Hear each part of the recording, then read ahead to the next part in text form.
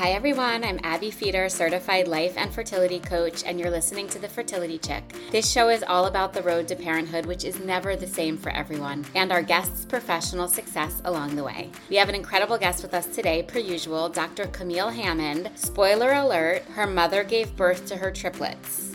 Correct, you heard me correctly. Her mother gave birth to her triplets. Her mother was her gestational carrier almost 20 years ago, before many of these stories were seeing the light of day. And like many of us who walk the path of infertility and then want to help others going through it, she started an incredible foundation, which you're going to hear all about, and she has helped 178 families pursue parenthood. I can't wait for you to hear her story. It's really, truly incredible. Her triplets are just off to their first year of college, and their foundation actually is starting a brand new cycle for grant application this week, the week that this airs. So make sure you look for the link in our show notes. And if you need some financial help building your family, because if you're in this infertility world, who doesn't, make sure you check out their grant opportunity. Here's Dr. Hammond.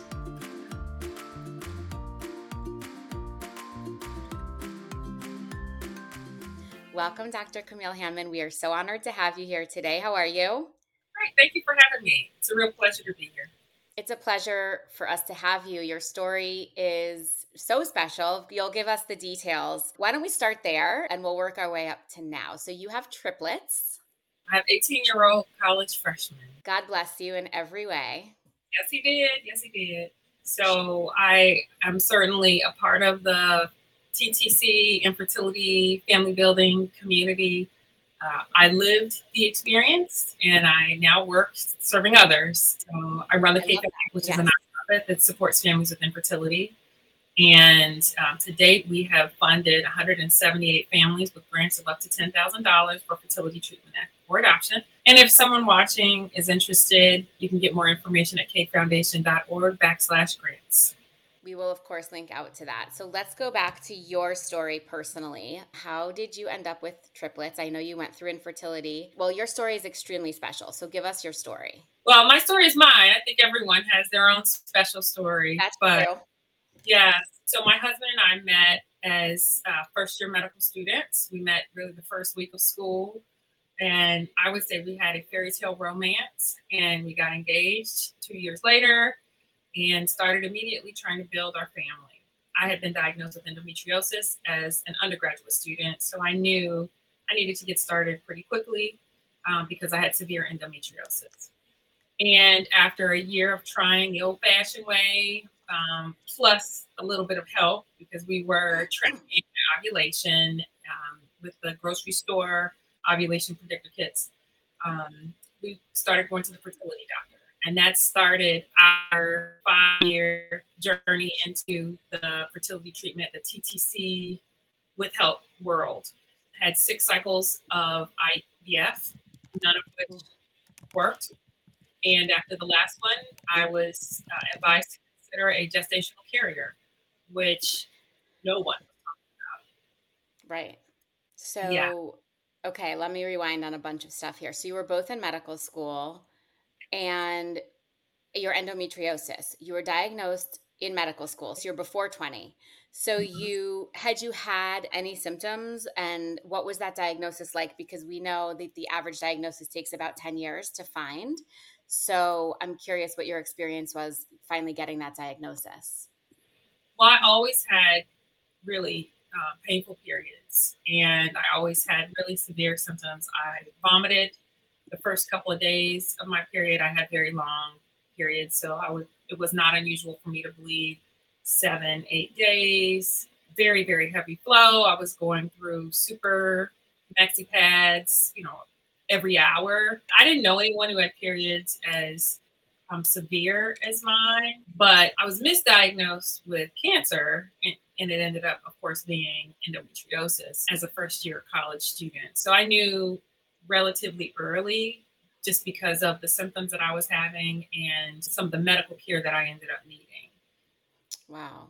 Yeah. So my symptoms were severe, and I know that endometriosis is a really important cause of infertility, and it's something that impacts so many. So I want to encourage people, first of all, don't write off your symptoms. I know that I was told, oh, well, heavy periods are normal.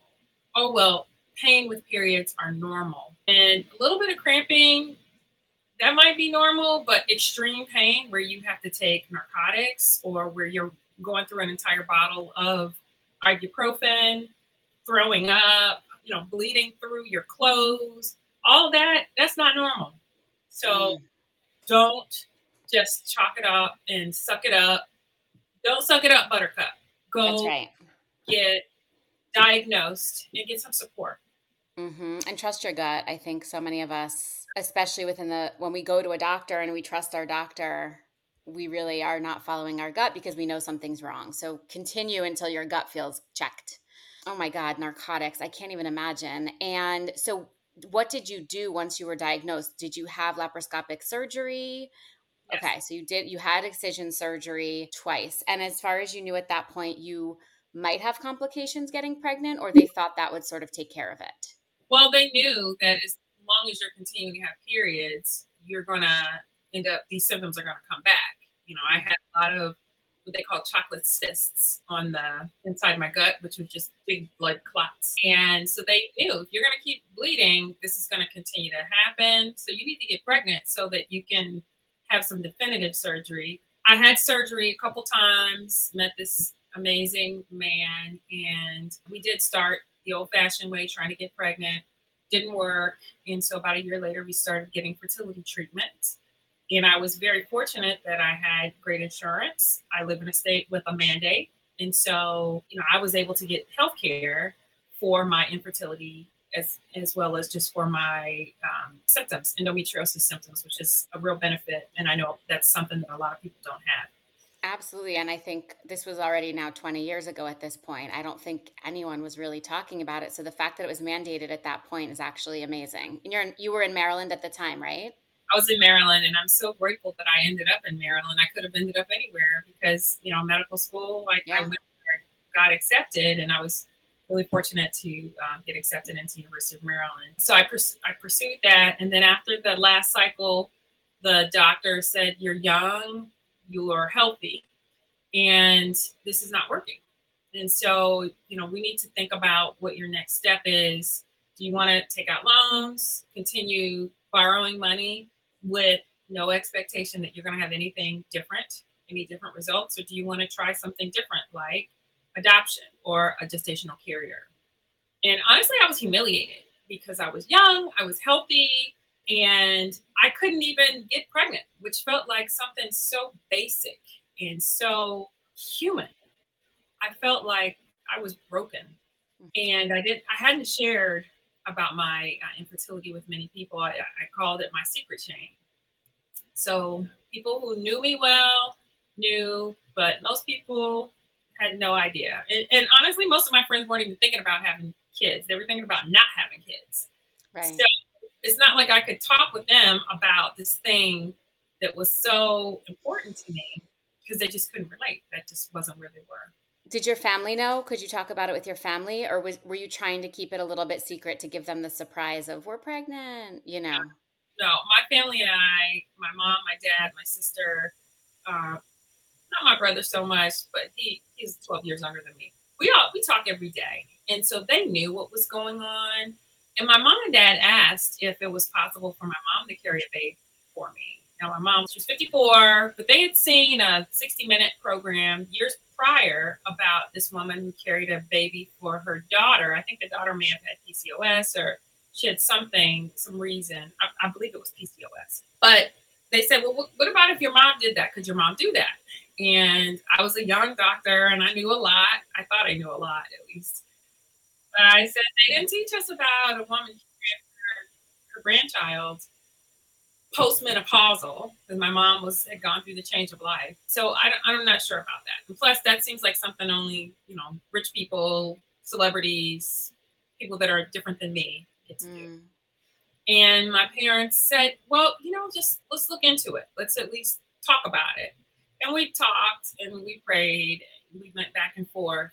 And we decided, let's just see. And so my mom went and talked to her doctor. And he said, well, I've never dealt with this before. One of her doctors actually said, I've never even heard of it. But her other doctor said, I don't think it'll kill you, but Let's see. But it might.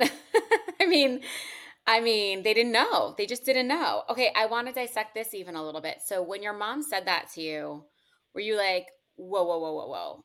My mom is not carrying my children? Or were you like, oh my God, I would have never asked you, but thank you for offering? I mean, how did you feel? I felt all of those things. I was embarrassed that my mom was even potentially in a position at 54 postmenopausal that she was able to carry a baby, and in my 20s and healthy with no other medical problems outside of endometriosis, that was something that I couldn't do. I was not wanting to cause my mom any harm. She is a healthy person, absolutely, but pregnancy is not benign, and people can sometimes get really sick just because of pregnancy. And so I didn't want to do anything that would harm her. But my mom and my dad were committed, and they were steadfast in their belief that your mom can do this and she wants to do this, and let's just move forward. You said you have 3 siblings or 2 siblings? 2 siblings, a brother and a sister. Brother and a sister. So she'd already given birth 3 times. Correct. And 3 miscarriages. And that was my next question. And she had 3 miscarriages. Wow. Wow. And did you know that ahead of time? Mm-hmm. Okay. You did. Yeah. Okay. So you guys do the research, and had you started trying to make embryos already? We made embryos every time we had an idea. Wasn't an issue. Yeah, but we never had a lot. So we always had 3. We never had 4 or 5. There was never any to freeze. I always put all 3 back into me when we had the 6 cycles of IVF. So were they testing? They weren't doing genetic testing then, were they? They were. They were. No, there was no genetic testing. There was no genetic. So embryo quality. Embryo quality. So they could look at the egg quality, they could look at then the embryo quality, but this was before PGT testing. And so just for the audience, most of them know this, but in case, that's why people used to put so many embryos in, because they weren't tested and you just hoped that statistically one would take. Exactly. And I have twins, I think, but we also put 3 in. We'll get to that later, which in this day and age is very rare. So in your case, it was much more common, and your mother was willing to take those 3 embryos and put all 3 in. Yes. And we even had the conversation about what to do if there was an issue. And actually, when my mom ultimately got pregnant, we put 3 in, and spoiler alert, she got pregnant. She was extra pregnant. Spoiler alert, like you said, your 3 kids are freshmen in college. Those are them. Right. Yeah. But when she got to be, I don't know, maybe around 18 or 20 weeks, one of her doctors, and their names were Dr. Christmas and Dr. Love. Oh my gosh. Because they were born right after Christmas. But one of her doctors said, this is a high-risk pregnancy. She's older. She's had to gain all this weight because of the pregnancy, and they wanted her to gain like 75 pounds at the first part, because they said once you get farther along, it's going to be harder for you to eat. And so I guess you just have to, your body is just going to have to live off of the reserves. I'm not sure, but she gained a lot of weight. And so they suggested a selective reduction to 1 or 2 babies. I know that's not what this session is about, but no, we can talk about that. And I'm very open that we did have to do that, because I was given basically a 97% chance that I would lose multiple of my 3 if we didn't. And for me, it was an easy choice.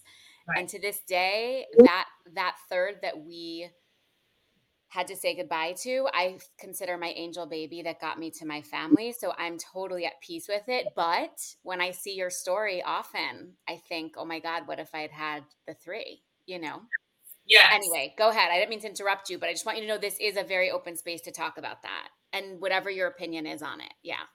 Yes. Well, my opinion is that a woman should have the right to choose, and our family chose to keep all 3. And we prayed about it, we talked about it, and we decided if something happens and we keep, if we lose everything, then, that's okay. Mm-hmm. And thankfully, everything worked out. We have 3 beautiful babies that were born 32 weeks along, 3 days after Christmas. So it was a little bit of a late Christmas surprise. And they only delivered because my mom had one spike in her blood pressure. She had a very easy, healthy pregnancy. But when she had that one spike in her blood pressure because of her age, they just said, you know what, these babies are a good weight. They were a good weight for triplets, 3'9", 4'10", and 212. So the 212 one was a little small, but for triplets, I mean, those are butterballs. Oh my God. What I took my daughter home at 4'10", 4'9", I think, even as a twin. So that is incredible. Good for you. Good for your mama. Good for Yeah, those babies.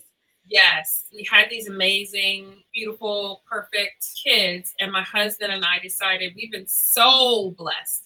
And we started off with so many advantages. We had knowledge. We're both physicians, whole physicians, not just in training by the time we had our kids.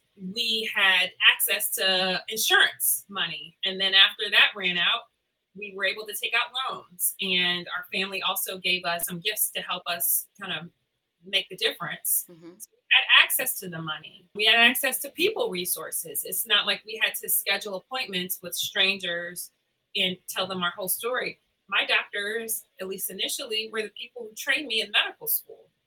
Despite all of those advantages, we still almost broke. As a couple, we were at odds. Let's get into this. So what was his reaction? How did he handle the initial sort of shock of your mother volunteering this insane and amazing and incredible service? I don't think it was real to him. I think he almost was walking through what he felt like a cartoon. So he just kind of went along with it. Yeah, sure. I definitely was driving the bus, and that's something else that I have seen a lot of. Usually there's one person who's a lot more, I don't want to say committed to, because people process grief in different ways. And so, but I was the one that was a lot more aggressive about continuing our care and pursuing the next step, seeing what else was possible. Even when we found out that my mom was pregnant, he talked about the baby for 6 months. Whenever he referred to the pregnancy, it was the baby. Because I just don't think he wanted to get excited about multiples and just to be disappointed, because that's what happens so many times. It's interesting. Yeah, it was completely self-protection. And I find, in my coaching business, because I coach mostly women, but sometimes couples, but the women will say to me, he thinks we're going too fast. He thinks, and this is a big generalization and only in cis heterosexual couples, but the woman does drive it. And my husband to this day, because we went through it for 6 years, says that if I hadn't driven it, we would probably still be doing treatment, because there kind of has to be one of those in the couple. And if it's not the one who's going to, primarily procreate with the egg and potentially the uterus, it won't happen, right? Because if the guy could drive it along all they want, but if you're not willing to put your piece in, it doesn't matter. So I just want to acknowledge all the women out there driving the bus, because we're the mamas for a reason, Yeah, you're not alone, you're seen. You're not alone, you're seen. And they might not say it at the moment, but one day they'll be grateful you drove the bus, as my husband is. He's like, I don't think we would have been here if you hadn't driven the bus. I don't think we would have gotten the blessing that we have. So grateful for that. Okay, so he's sort of in disbelief. After 6 months, he was on board. I think at that point, he thought, okay, they're viable. We're going to bring these kids home. And we got the call. She had an appointment on Christmas Eve. And her doctor said, okay, you had this one spike. We're going to deliver you, but I don't want you to get delivered when we get kind of the B team in the hospital, because there's a group that work Christmas, New Year's, Thanksgiving, the big holidays. And then you have your people who are there all the time, the regular folks who are working shift, and said, we have all of our regulars here just so that if the problem, we have the people with the most experience. And so that's why instead of the 25th, which I feel like was a Friday, we delivered on the 28th, which I believe was a Monday. And there were 19 people in the operating room. Each of the kids had a separate NICU team, and everything was beautiful. And were they in the NICU? They were in the NICU, of course, for short term, long term? One was in there for 2 days. I think the other two were in for 5 or 6 days, and then they came home. They were amazing. Behaving normally. Yeah, it was beautiful. So I had the absolute best outcome that anyone can hope or pray for. My husband and I did feel like we needed to give back because we had just been given so much. Our hope was for one, and to get three, it just felt like more than anyone deserves. So, Were you able to have your own personal physical surgery to help your endometriosis at that point? Did you decide to? yeah, Yeah. so when kids turned one, as a gift to myself, I had a hysterectomy. I'm a hister sister, baby. I had one 20 minutes after I gave birth, so I'm with you. Yes, yes, it was a gift, and in some ways, it just kind of felt like I was kind of getting a little bit of revenge on my uterus for not doing what it was supposed to do. But at the same time, I no more really hard periods. It was necessary, and I'm so glad that I had that. I mean, So you got what you needed from it, whether you got it from yours or someone else's, you got what you needed, so why not send away, you know? it got a great burial, and I ended up being diagnosed with adenomyosis, which is the reason why it was so difficult for me to conceive. I thought endometriosis, but why can't I get pregnant? It's because the uterine lining was completely eaten up. Just if you think about almost like a bunch of cysts instead of muscle tissue Yeah. in the lining because of the adenomyosis. So I was grateful for that. So that at least gave me a little bit of closure and understanding of why that I couldn't get pregnant. So, but we decided we needed to give back, and so we founded this nonprofit really around the same time that I had my hysterectomy. I guess a lot of good things happened when the kids turned one. We founded the nonprofit, named it after my mother, Dr. Tanina Cade, and our goal for this new Tanina Q. Cade Foundation was to support one family with infertility. And I went through the trouble of founding a nonprofit because I didn't think I could get anyone to donate if it wasn't if their money wasn't going to be tax deductible. And so I filed the paperwork myself and saved on every cost that I could because I was still a resident, my husband was still a resident, and we had these three babies that needed to eat. And even that first year, we received so much support that we were able to fund three families. And I'm so excited. One of our first Cade babies is named Caden. Oh, I love that. And one of the others was named Grant. Just such a beautiful, really way to start this new foundation. So this foundation is now about 17 years old. 17 years old. And let's talk about it. You've helped 178 families. So what is the process? How do you find families? How do they apply? And how do you decide who to give to? That part seems very hard. I think, first of all, that's great questions. Everything is online. So if you're interested, cadefoundation.org/grants. Grants are available almost 24/7, 365. We're in between cycles right now and we're actually switching our platform. But I anticipate that our next cycle is going to launch September 1.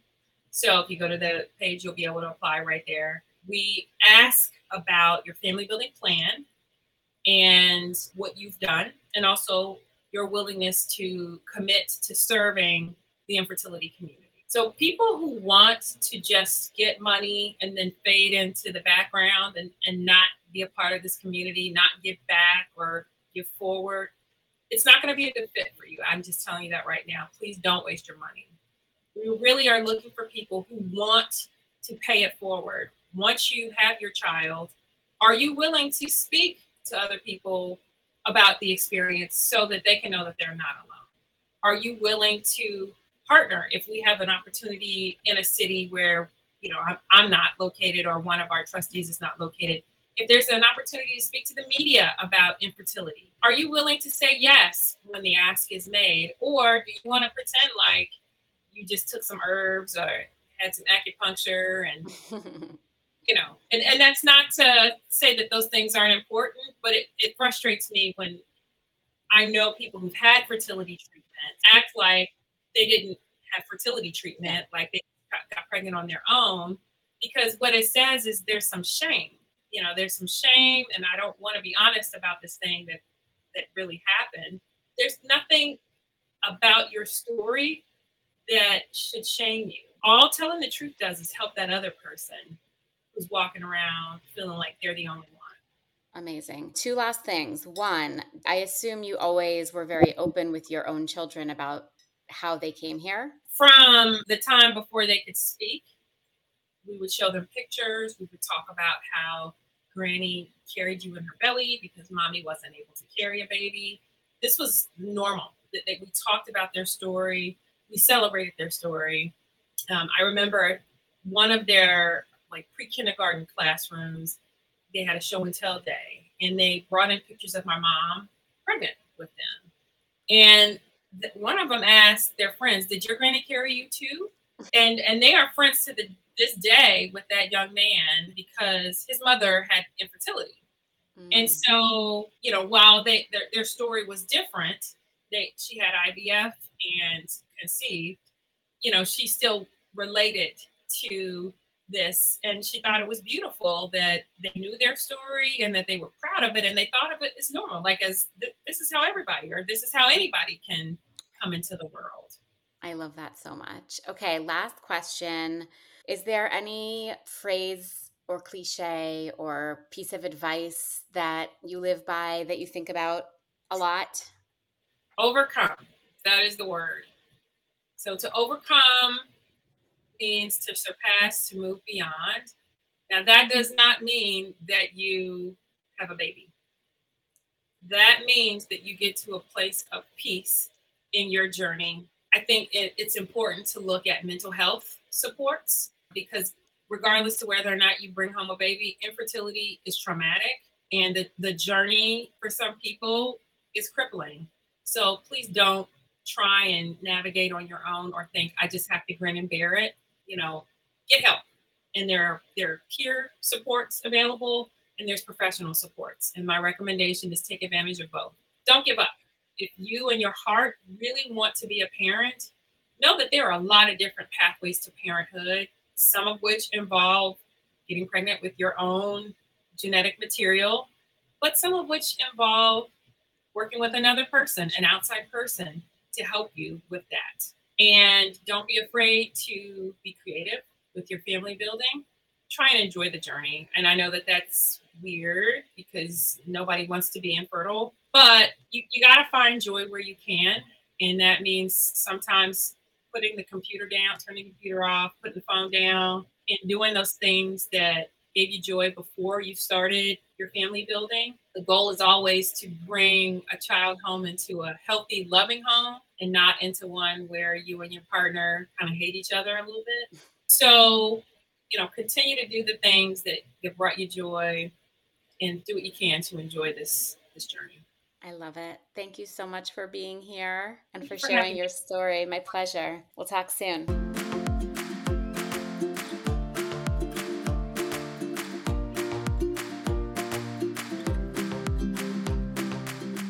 That story is so epic, and we didn't even get into the fact that this was within the Black community where infertility and surrogacy are hardly ever talked about, especially not 18 years ago. So thank you so much for being here with me, Dr. Hammond. Your mother is a godsend. I also want to thank you all for so much love that we've gotten for last week's episode with Rabbi Brous. Comments like, wow, what a full expression of life. And thank you for sharing the human experience. And that really is what the episode was. So if you haven't listened to it, please go back to last week's, August 23rd. It is an incredibly powerful episode with one of my favorite humans. And listen, while you're there, follow us, like us, tag us, share us. Please take a couple minutes to write a review. Each and every one bears meaning. So I thank you. Please feel free to send in any notes or questions to hi@thefertilitychick.co or message me on Instagram. Follow me at Abby Feeder, at The Fertility Chick, or at In Circle Fertility, and I cannot wait to see you next week. Bye.